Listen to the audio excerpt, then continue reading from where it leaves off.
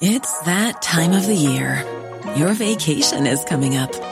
You can already hear the beach waves, feel the warm breeze, relax, and think about work. You really, really want it all to work out while you're away. Monday.com gives you and the team that peace of mind. When all work is on one platform and everyone's in sync, things just flow. Wherever you are, tap the banner to go to Monday.com.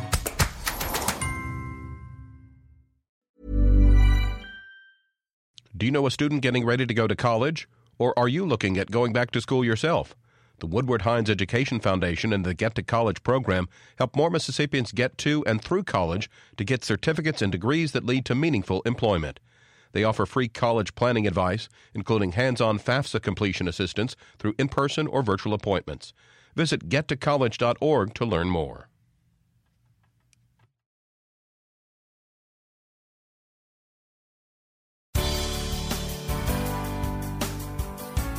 Good morning. It's 8:30 on Monday, July 10th. I'm Desiree Frazier. This is Mississippi Edition on MPB Think Radio. On today's show, today is the last day folks can register to vote in the upcoming primary election. Then the FDA has approved a new treatment for Alzheimer's. Plus, the Supreme Court has chosen not to hear an appeal about Mississippi's felony voting laws. This is Mississippi Edition on MPB Think Radio.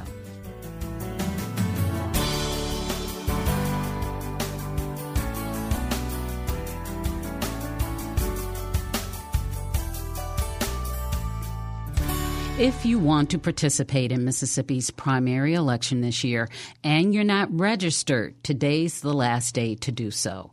Our Lacey Alexander speaks with Secretary of State Michael Watson about why the deadline exists and other things voters should know ahead of this year's elections. I like to make sure that people understand there's never a deadline to register to vote.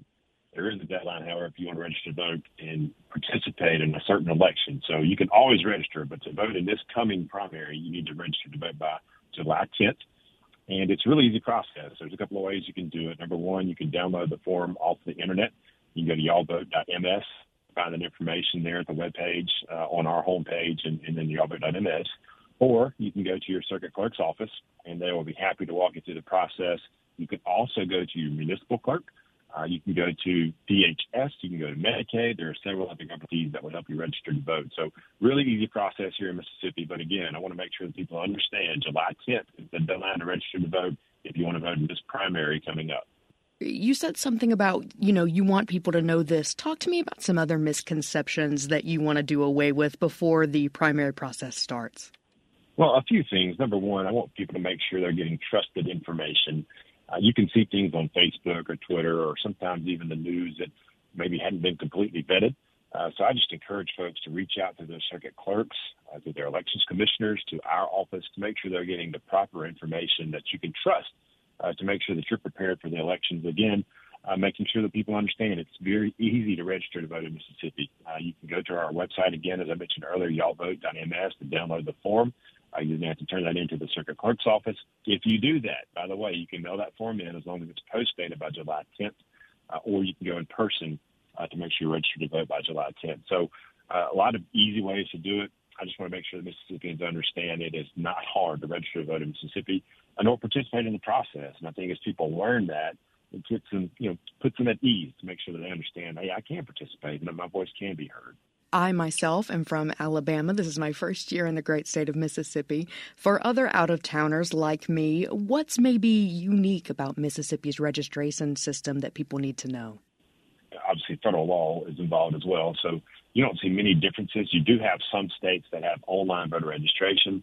Mississippi is not one of those. However, I do like to remind people, again, if you download that form from our website and mail it in, it's almost like online registration, but it's not quite there.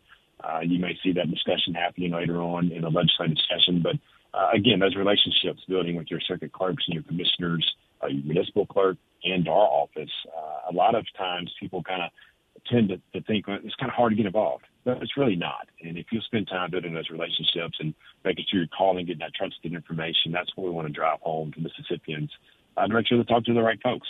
And when you have that information, knowledge is power. And when people feel like they can participate, By the way, welcome home. We're glad to have you here in Mississippi. There is one question that people ask sometimes about being 18 by the November election. If you're going to be 18 by the general, obviously you can register to vote, and you can vote in the primary even if you haven't turned 18 yet. So as long as you're going to be 18 by the general election in November, you can go ahead and register to vote now and participate in the primary. I just want to make sure that people understand that's an option as well. But again, at the end of the day, make sure you're calling your circuit clerks and our office to get trusted information when you have those questions. And we've got everything there at our website, y'allvote.ms. So if you have other questions, please feel free to look at our website and make sure you're getting that correct and trusted information. Secretary of State Michael Watson, thank you so much for your time. You're welcome. Have a great day. In addition to those state and county resources, there are several voter engagement organizations that can help. Ruth Odell is co-president with the League of Women Voters in Mississippi. She's reminding folks that some local elections only have competition during the primary, and the winners will run unopposed in the November general election. I think it's important for every person to exercise their right to vote.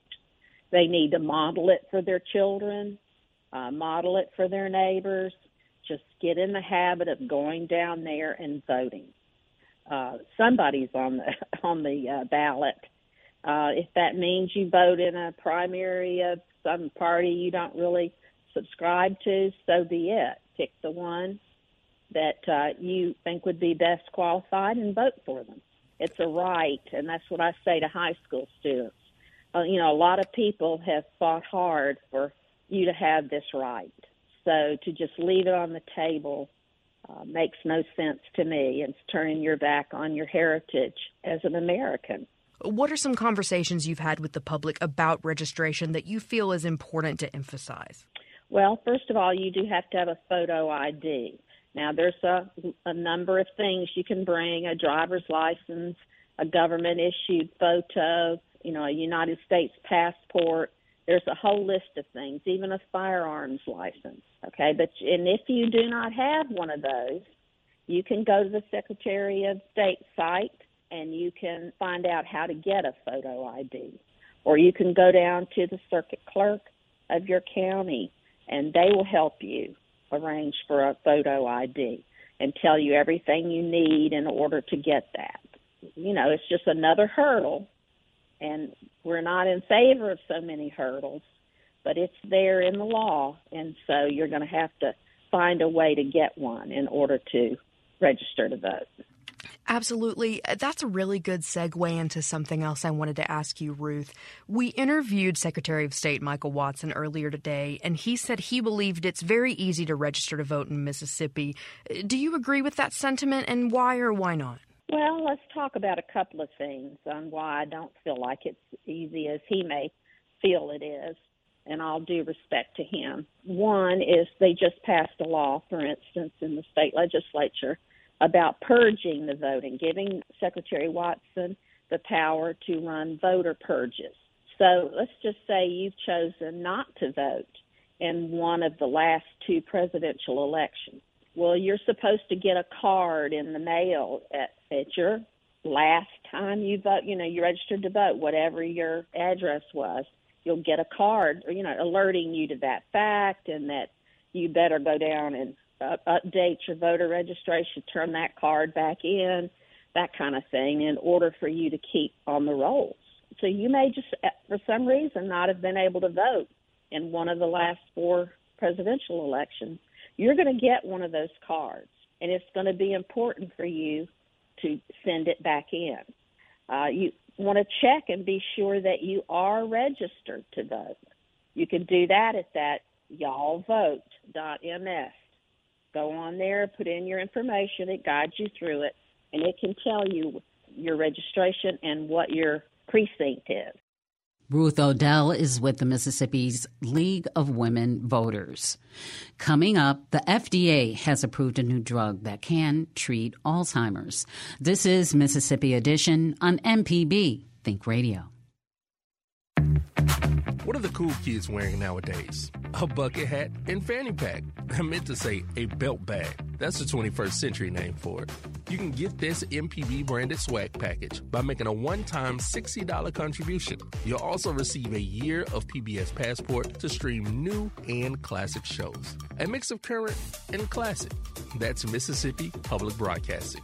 Make a contribution today at mpbonline.org. MPB Think Radio. Whatever your taste. News, music, storytelling, or how-to shows. Whatever your city. Gulfport, Hernando, Meridian, Greenville. However you want. Radio, smart speaker, smartphone app. MPB Think Radio. This is MPB Think Radio. Mississippi Public Broadcasting. This is Mississippi Edition on MPB Think Radio. I'm Desiree Frazier. The Federal Food and Drug Administration has granted full approval of a new drug that can treat Alzheimer's.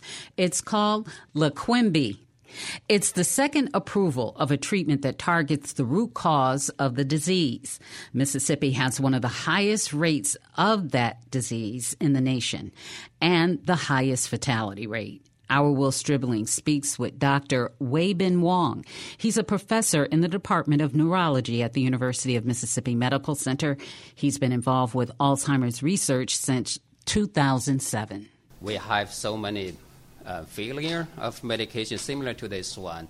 And now we see that, we are making, very good progress. We are able to test it, with the medication shows not just the biomarker and also clinical benefit and to slow down the progression of Alzheimer's disease.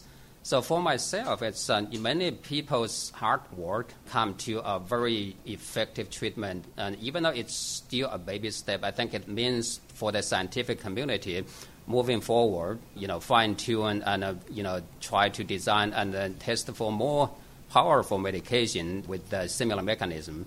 And for the patient and family, and this is medication that has never existed. The medication we used to treat Alzheimer's disease in the past, it's always just try to relieve the symptoms, but not slow down the disease process. So I think this is a huge news for patients and family with Alzheimer's disease, that, we now have something actually can slow down the disease progression.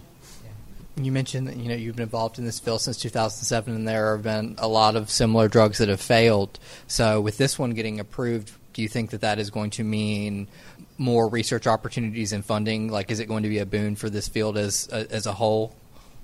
Certainly. For many years, and there's a lot of doubt, and people feel that this hypothesis, this mechanism may not work at all.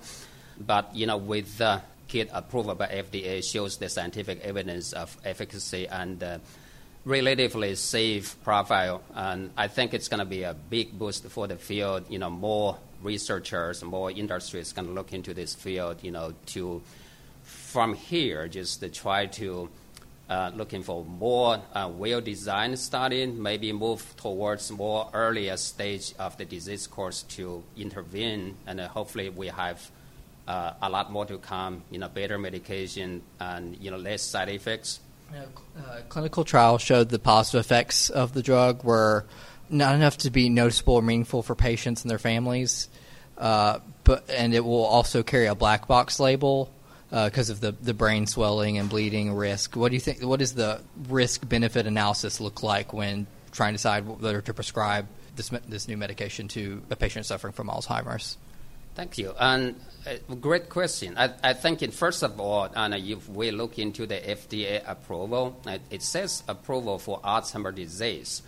But actually, based on the best data, the clinical trials, it's, the medication seems like the scientific evidence shows that it's working for very mild stage Alzheimer's disease. And there's a stage of Alzheimer's disease we call MCI, mild cognitive impairment, or earlier stage Alzheimer's disease. Usually those are the patients, they have memory loss, and they have certainly the disease process going on, but they are still very independent, but started to lose some of the function.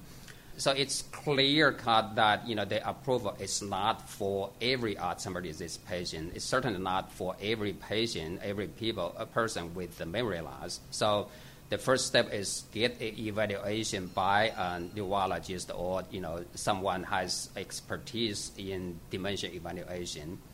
And then, come down to the benefit of the medication. And in the FDA approval, there's a number there. Anyone read the news releases that there's a 27% slowing down of the decline of the patient who receive the lecanemab medication compared to the placebo. So that's a number based on a score we used to test those kind of medication. But what does that mean to the general population? I think there is, in the news release I see today, there is an expert said, that can be translated to about 5.3 months of, slowing of the decline in that 18-month period of time of the trial. So it's still significant. So think about someone has, 5 more months of good times spending with time to enjoy the activity they're doing. It means a lot for the patient and family. And so talking about the side effects profile, that's the major concern of the scientific community. There is a side effect of similar medication, including lecanemab, called ARIA. Basically, it shows up on the MRI of patient's brain that there's either swelling of the brain in some focal area of the brain, or there's thoughts of bleeding of the brain when patients receive this kind of treatment, not just for lecanemab, but all the medications with similar mechanism. So that means this is not something everyone is gonna get and safe, and it's not a pill. And so there is always, protocol to monitor those side effects. So I think we, as a neurologists and dementia experts, we have been looking into this, how to monitor those side effects from patients receiving the treatment. For now, there's MRIs and, every couple of months, and to try to watch those swelling of the brain, bleeding of the brain. But, if patients receive those medications, they show symptoms, certainly the doctor is going to have to order some, more brain scan to catch those side effects. I think, towards the end, this, stage, I think we can say that there's certainly benefit of the medication. There's also risk carry on with the medication. It's oftentimes it's a discussion between the doctor and the patient family, to look into the potential benefit, but also keep in mind there is risk and receiving those treatment as well. I think that already Medicare is going to cover 80% of it, and then if they cover it, do you believe that not too long after that private health insurers will follow? I think that's certainly possible, and then that's usually the first step is for the government insurance to look into, and if there is enough benefit for the Medicare to cover that, and then the other private insurance may follow that route. Yeah, and do you expect a number of your patients to be evaluated for this in the coming months? I think certainly that's we will see more patient and family with memory loss, with forgetfulness, to come out to check in with their doctors, asking about the medication, asking about potential treatment and with this type of medication. But I think still go back to my comment early on. So this means the medical field and the community will have to look into protocol to be ready for more earlier stage evaluation for patients have memory complaint, have forgetfulness, to determine they do have or they do not have Alzheimer's disease or an early stage Alzheimer's disease, and then are they eligible for a treatment like this. I think there's already some recommendation from experts in the field, prepared for a regular doctor's office, neurologists in the community to start to use this type of medications. Dr. Weibin Wong is a professor of neurology at the University of Mississippi Medical Center. Ahead, the Supreme Court won't hear arguments against a state law that strips convicted felons of their voting rights. This is Mississippi Edition on MPB Think Radio. What are the cool kids wearing nowadays? A bucket hat and fanny pack. I meant to say a belt bag. That's the 21st century name for it. You can get this MPB branded swag package by making a one-time $60 contribution. You'll also receive a year of PBS Passport to stream new and classic shows. A mix of current and classic. That's Mississippi Public Broadcasting. Make a contribution today at mpbonline.org. I'm Dr. Jimmy Stewart, host of the original Southern Remedy, the show where I answer your medical questions. Subscribe to the podcast by searching for Southern Remedy on any podcasting app.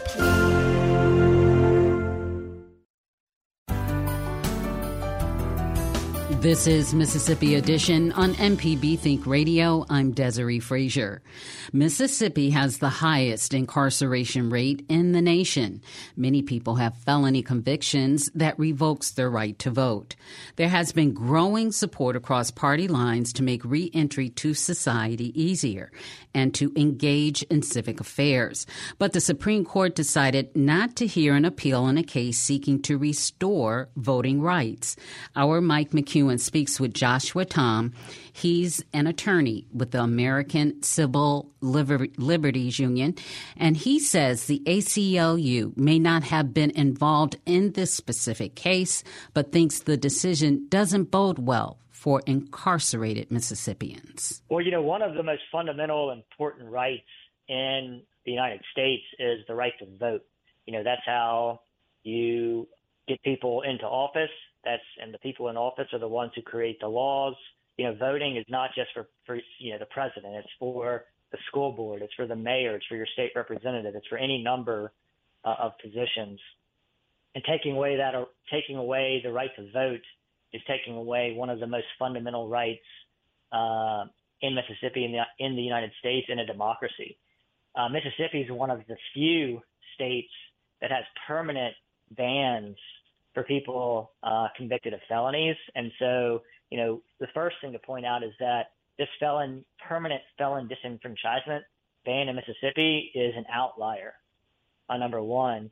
And number two, like similarly in other parts of the country, and particularly in Mississippi, people convicted of felonies are that type of ban falls disproportionately on black people.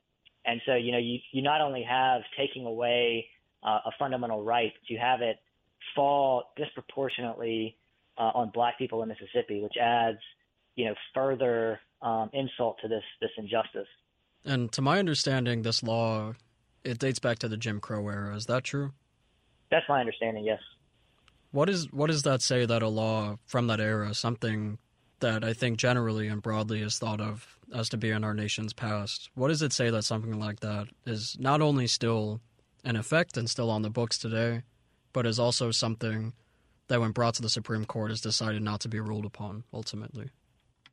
Well, the fact that you still have Jim Crow era laws in effect and or impacting Mississippi today, I think speaks volumes about, the state of Mississippi's laws, and here the state of Mississippi's laws on voting. I know that you do work for the ACLU of Mississippi. I'm from Florida personally. In 2018, we had a pretty big election year, and one of the major ballot initiatives was to remove our state's felon disenfranchisement law. Are you aware of, is there a trend nationally to try and remove these? I know you said that Mississippi is an outlier nationally, but is there a larger movement going on to remove these laws?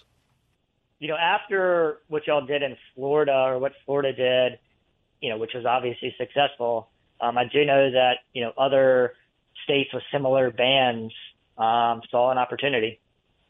Okay. And just in the context of the Supreme Court, they didn't choose to take this up this year. Is this something they could take up in their next session, or is it just kind of off the books at this point for them?